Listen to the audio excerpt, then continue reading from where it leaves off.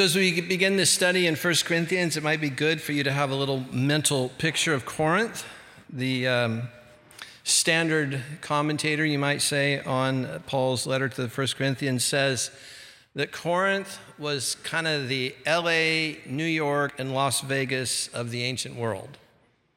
So you just, let your mind get wrapped around that for a minute. It's a combination of Vegas, New York, and LA.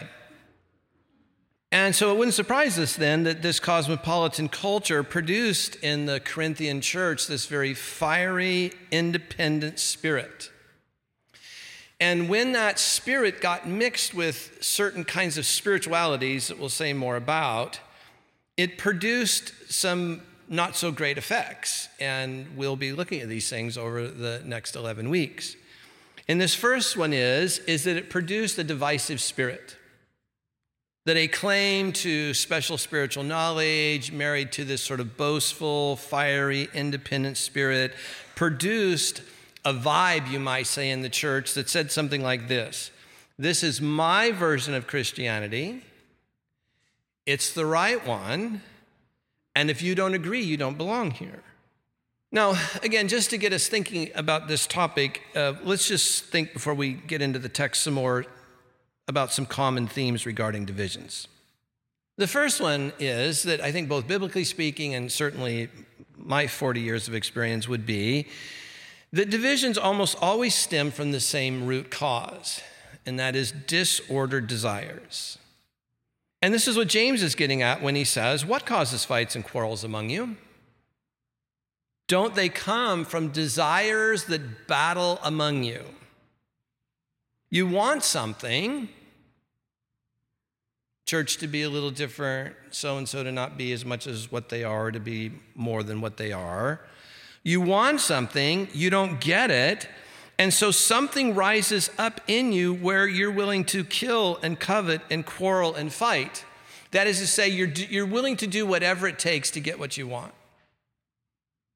And whether it's a friendship or a corporation or a small window washing business or a family or a marriage or a church, once someone decides, once someone crosses that mental, emotional, psychological, spiritual line that says, I'm willing to do whatever it takes here because I'm right, then just all manner of hell is loosed. The second thing to say, that in this modern, now completely connected, somebody teaching on this text, 60 years ago, commenting on airplanes or trains or horses, any kind of, modern transportation. But now these days, in the age of supersonic jets that can carry hundreds of people and a connectivity that we have via the web, you can't run and hide anymore. There's no place you can go, both physically and spiritually, if you disagree with something. Where are you going to go? How far would you have to run to find a pure church? Let's take something very simple, like forms of government. Some people might say, well, we're Presbyterians, and we think this is what the New Testament teaches. At least it's the preferred, among the three, it's the preferred way to go. Anglicans, Roman Catholics, Eastern Orthodox would say, oh, no, you guys have that all wrong. Calvin was good on a lot of stuff, but, the Reformation missed that bit. What's really important here is the episcopacy historically understood. And others like Anabaptists and others would say, no, you guys have it all wrong, that just leads to all kinds of spirit-crushing bureaucracy. Both of those do, and what we really need is a congregational model of government. Well, where are you going to go? Look, there is one church. We say it every week in our creed. There is one indivisible body of Christ. It disagrees about these things. Where are you going to go? There's no pure place to run, and I could list all kinds of topics here. That's just an easy one that none of us would get too crazy about, right? But we could talk about some things here that even we could get crazy about. And the third and last thing that I would want to say then, just kind of getting you warmed up for this topic, is that there is an example in the New Testament of Paul and Barnabas and a dispute, so to speak, about John Mark, one of the young sort of apprentice leaders in the church, you might say. And Paul and Barnabas couldn't agree upon it, and so they went their separate ways. Now, as far as we know from the sacred text, I mean, I didn't trace down every source of antiquity, but as far as we can know just from our sacred text, we don't know that Paul and Barnabas ever spoke to each other again. No, but you don't have to read into that they hated each other or that they spoke negatively of each other. I think what I would want to say is when I look at me, my own internal structure of desire, my present spirituality with its strengths and weaknesses, and no offense, but when I look at you, I would just want to say this, that given our present weaknesses, sometimes going separate ways is the best kingdom-minded, God-honoring thing that can be done, if it is done with love and respect and humility. Because sometimes people just can't come to one mind on something. And there's no source of authority that can stand above that and adjudicate, can say what's right? Like, who among us is going to say, no, the continental reformers were wrong and the Roman Catholics and Eastern Orthodox are right? I mean, who has the authority to do that? No one can stand up and say, this is the way it is. I mean, the Pope tries, right? Constantinople tries. They give it a good shot. But it's not a secret that most Roman Catholics in the world just kind of go, whatever. It's just the truth on any number of doctrines, even when the Pope speaks ex cathedra. Probably most of the Catholic Church just shrugs its shoulders and goes, well, whatever. So there aren't human authorities that we can appeal to that can, with finality, adjudicate these things for us. So sometimes the very best we can do is say, we've done our best to come to one mind on this. I love you. I respect you. In humility, I know I could be wrong about this. But this is such a glaring difference. For us to serve God well, we're going to have to do what Paul and Barnabas did. All right, having said that, let's get into the text here a bit. Paul, as he worked with his various churches, saw that divisions was actually not something just real for the Corinthians, but was an important topic in all of his churches.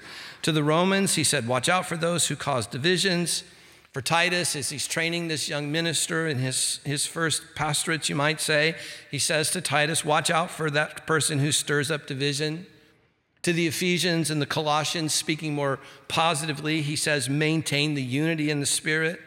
To the Colossians, he says, put on love, which binds everything together. That is to say, love works against division. So the backstory here in Corinth is, as I said, some of these Corinthians were claiming to have special knowledge. Now, I can't go into that too deeply, but it was kind of an elitism that said we're as people born again into the kingdom, we have a special connection with God through the Spirit, and it gives us claim then to this special knowledge. And they were then using that knowledge against each other and causing divisions in the church. And so for Paul, of course, this is classic to living in or by the flesh, right? Because these are claims to power. These are claims to position. That's what people in the flesh do. People in the Spirit don't do that, right? And if you're familiar at all with Paul's letters, you know that he's always anxious in any church to know that they're living in and by and through the Spirit. So if you look at the text, you can see that Paul first says, I appeal to you. That is to say, Paul's whole goal is to get them to change. He's trying to get them to change their attitudes and change their behaviors such that they would then, look at the text, agree with one another, that there would be no divisions among you, and that you'd be perfectly united in mind and thought. Now, can you imagine trying to do that on any university campus today? Can you imagine trying to do that in a family? Do you know that there are families who are beginning to hate each other because of Trump and Clinton? Literally hate each other. Divide over it. We won't have anything to do with you. Because no sane person could be for one or the other. No Christian could be for one or the other. And so Paul, though, he just sort of dives right into this, but you just have to know that while there was a kind of stridency, you might say, and an elitism in the Corinthian church that Paul's trying to get to change, We might have that, but we've also got this radically pluralistic and relativistic culture that says you can't tell me anything. All you have is your perspective. You don't know anything. You might think put her in jail, but you don't know anything. You might think he's a racist. We could go on and on and on, but you don't know anything. And so, how does some authority outside of you appeal to you to change in this pluralistic, relativistic culture? Because the question is always raised, who knows enough, who has a pure enough perspective by which to tell anyone to change? Now, that just sits like a fog, coastal fog. That reality just sits in our culture in every way and in every place. But I think there's an answer. And the answer is, even when good-hearted people and people who are humble and willing to see someone else's point of view, or if they're argumentative, if we're going to change something, the best we can do is just say we're going to trust and follow Jesus. The best we can, we're going to pattern our life after what he taught and how he lived. And this, both for the gospel writers and especially for Paul, this is what's known as, you've probably heard this word, cruciform. It just means cross-shaped. And this is Paul's constant ethical appeal. Paul's sort of the famous grace guy who speaks in, indicatives and talking about grace. But whenever Paul shifts to imperative, whenever Paul shifts, and these texts, frankly, aren't imperatives. They're an appeal. They're something a little bit different. But nevertheless, there's an imperative force behind them. When Paul does that, it is always rooted in the cross. It is never rooted in mere moralisms. It's not that I shouldn't hate you or think you're a jerk because of 21st century American political pop culture. It's I shouldn't think you're a jerk because I'm living a cross-shaped, cross-animated, cross-enabled, cross-energized life. Wherefore, when I look at you, the first thing I think is, Father, forgive them, even if they're wrong. For they know not what they do, and I'm willing to give my life for them. I'm willing to serve them, even if I think they're wrong.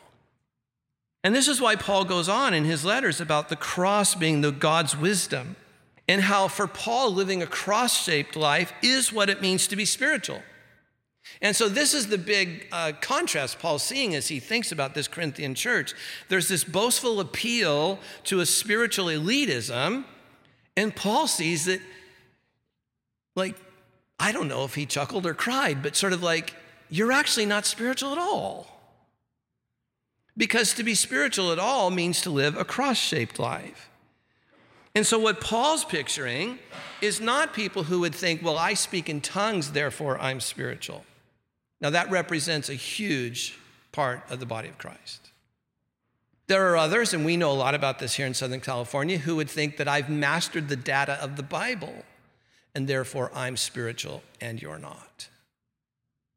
There are others who would say, I come to Eucharist every week. The most committed, if they have the opportunity to do it, I go to Eucharist every day, and therefore that makes me spiritual. And what Paul, I think, would want to say is that all of those might be things that can help are things that help a genuine spirituality, but spirituality can never be reduced to them. Because as soon as you do that, you've just made divisions. And of course, this doesn't make any sense to Paul, because Paul, when he sees the body of Christ, he sees Jew and Greek and slave and free and men and women and Scythians and barbarians. He sees this whole sort of batch of diversity becoming one through Christ, who is best understood by the cross. And so what Paul sees is a highly diverse church. Now listen to this.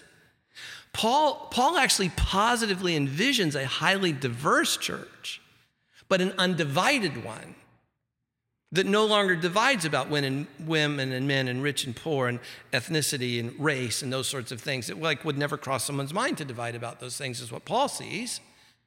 But with all the multiplicity of people and things that would be in that kind of church.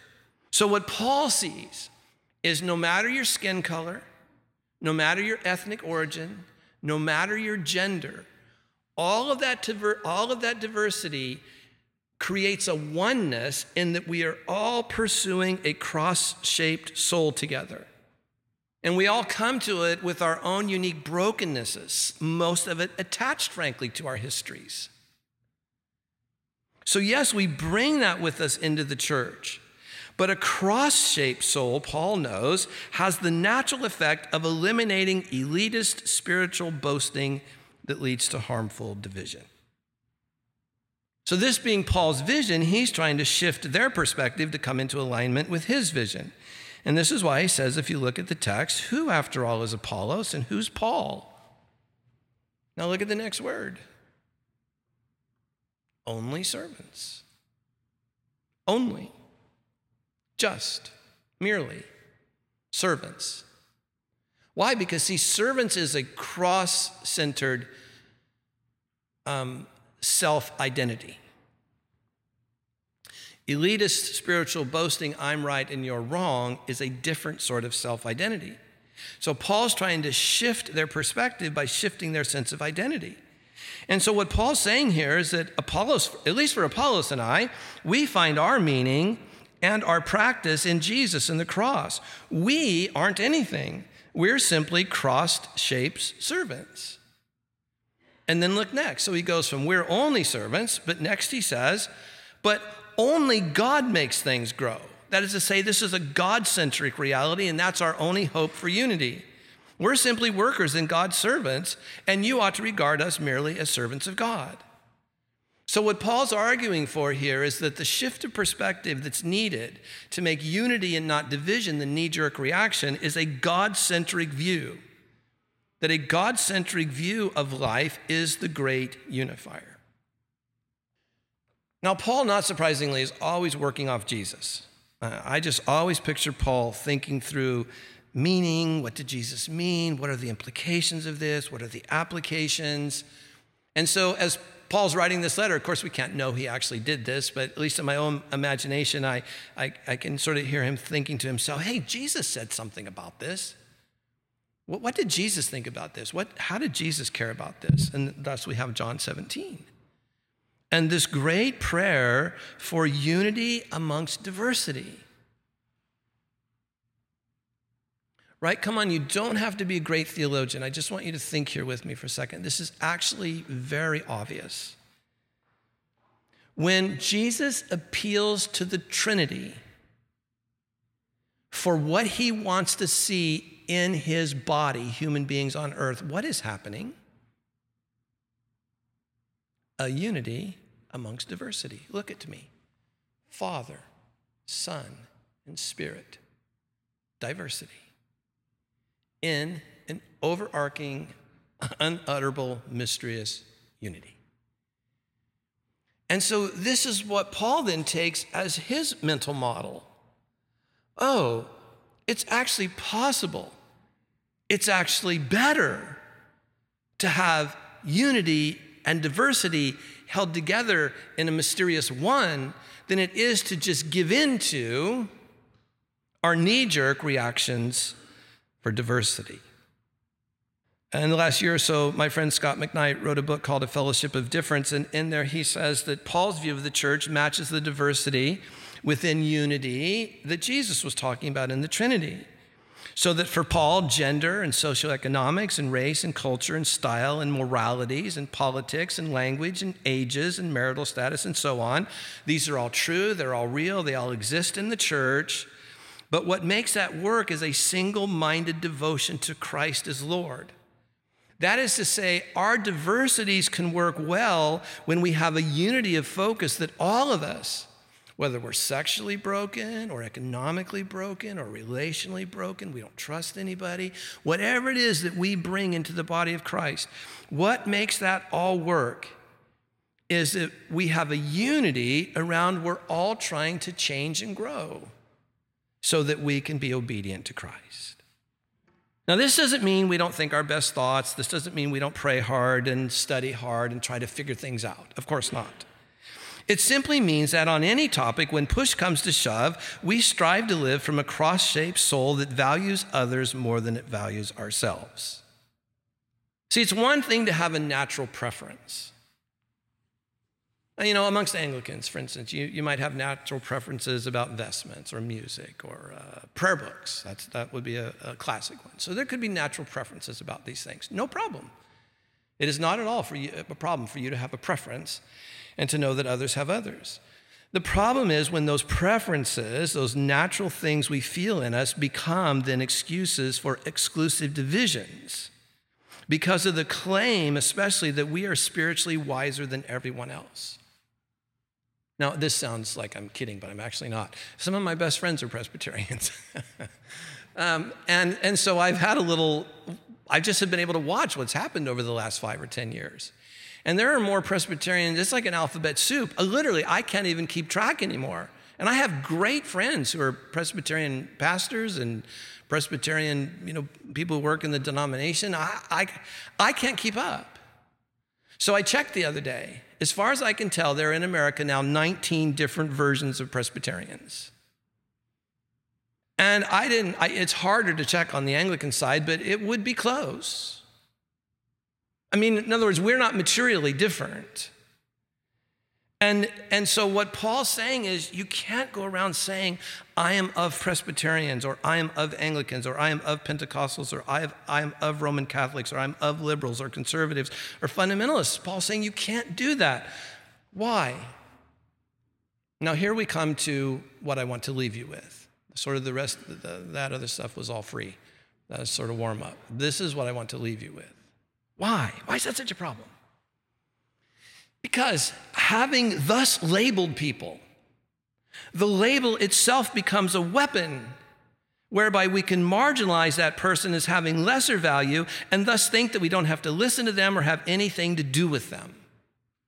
And this gets reinforced in us all day, every day, all of us who live in the world, because the water we swim in is full of self-promotion and self-esteem and self-worship, of winning, of amassing power and followers and gaining clicks.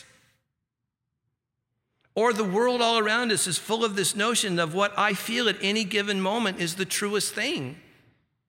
So if I think I'm right and you're wrong and you're a jerk, if I feel that, that's the truest thing, therefore I should operate out of that. Okay, Paul would say, but what if you shifted your perspective toward a more servant-oriented cruciform life? Or the other thing that's just as in the water we swim in when we have that sort of self-promotional kind of thing going on is that other people then only have value insofar as they're willing to give me what I want. If not, then what value do they have? So given that we swim in this water, seems like maybe 6 weeks ago or something, I started swimming over at the Y. And I've noticed, especially the first week or two, I would notice that even after showering, I'd go, and I would still smell like chlorine. Do any of you swim? You know what I mean? I'd still smell like chlorine. And we swim in a water every day. And so it makes one then, I think, ask the question, well, then what can we possibly do? And I want to commend to you the ancient practice of indirect effort. No, you will get nowhere by saying, I'm not going to be divisive anymore. You can't, because that mental vow will get bludgeoned by your emotions and your thinking in certain social contexts, which will make you act out of what's most real in you. Rather, what you have to do is cultivate humility, cultivate kindness, cultivate compassion, forgiveness, or as Paul would want to say, love, which covers a multitude of sins. Now look, from my deepest guts, I really gut that there are sincere people who wonder about the authority of the Bible. And I have great empathy for cynical people who just sort of reject it out of hand. And huge sympathy for those who have been harmed by its misuse. And I understand intellectuals for whom they just think this whole thing's out of date. I really get it. I have deep empathy for all of that. But thinking of all the sort of knee-jerk reactions that we have towards division today, not just in the church, but in every aspect of human endeavor. I just want you to wonder with me, just for a moment here, wonder with me. How might the world be different if we lived from one simple biblical idea? Quoting Paul again here in Philippians 2,